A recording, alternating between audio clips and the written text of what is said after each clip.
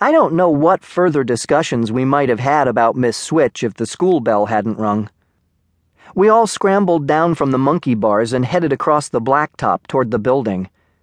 It was then a thought struck me. "Banana," I said, "isn't your mother some kind of a big wheel in the PTA?" "Yeah," said Banana, looking uncomfortable. "President, why?" "I'd think she'd know who our teacher is," I said. "Didn't she tell you?" "No," said Banana. "If she did, wouldn't I have said? I think she knows, but she says unless it's a matter of life or death, I'm going to have to find things out just like everyone else whose mother is not PTA president." We all shrugged. There went the pipeline to interesting advance information. "I did find out something, though," Banana said quickly, as if he needed to make up for his mother's unfortunate attitude. "I heard her talking to someone on the telephone about it. Mrs. Grimble had an accident and busted an arm and a leg. There's going to be a substitute principal until she gets back." Substitute? Wasn't that what Miss Switch had been, a substitute? So what if it was as a substitute teacher? Wasn't it just possible she could just as well come as a substitute principal? I was having difficulty breathing thinking about it.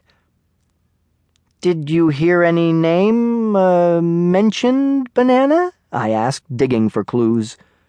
"No," said Banana, "but my mother was giggling, and her face was all pink." "She must have changed the subject. I never heard of anyone giggling about a new principal," said Pete Mouse. You couldn't argue with that. Anyway, first things first, and we were now about to find out who was going to be leading us through the perils of 6th grade.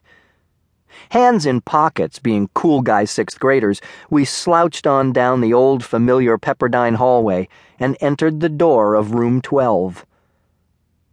Oh no! Seated at the teacher's desk was not our 5th grade teacher, Mrs. Fitzgerald.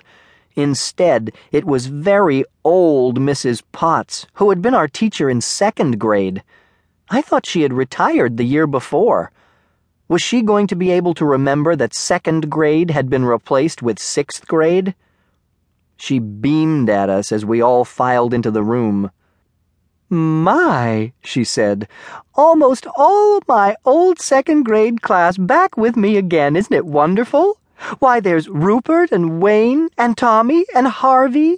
Oh, and there's Melvin and Billy and oh, so many of you." We smiled weakly at Mrs. Potts, found desks for ourselves, and fell into them.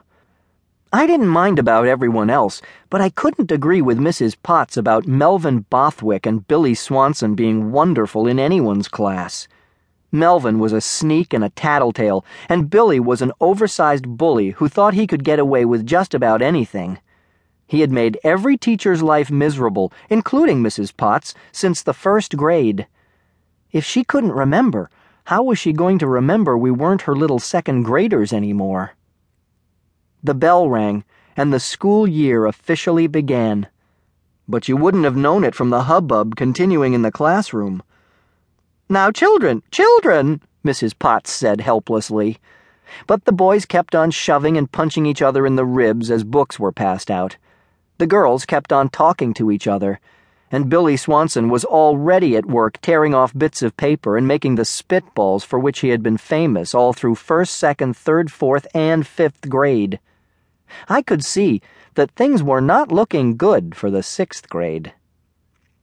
Would this situation in Miss Switch's former 5th grade be enough to bring her back as our substitute principal? How long was I going to have to wait to find out? As it turned out, no more than an hour later, Mrs. Potts made the following announcement. "The new principal will be visiting each class this morning, starting with our class. Why, it should be about this very minute." Sure enough, at that moment voices were heard approaching room 12. My eyes were nailed to the doorway. Soon, all would be revealed. First through the door came Mrs. Fana, Banana's mother, president of the PTA. Now, I could understand why a mother who is president of the PTA might have to dress up a little to take the principal on a tour of the school,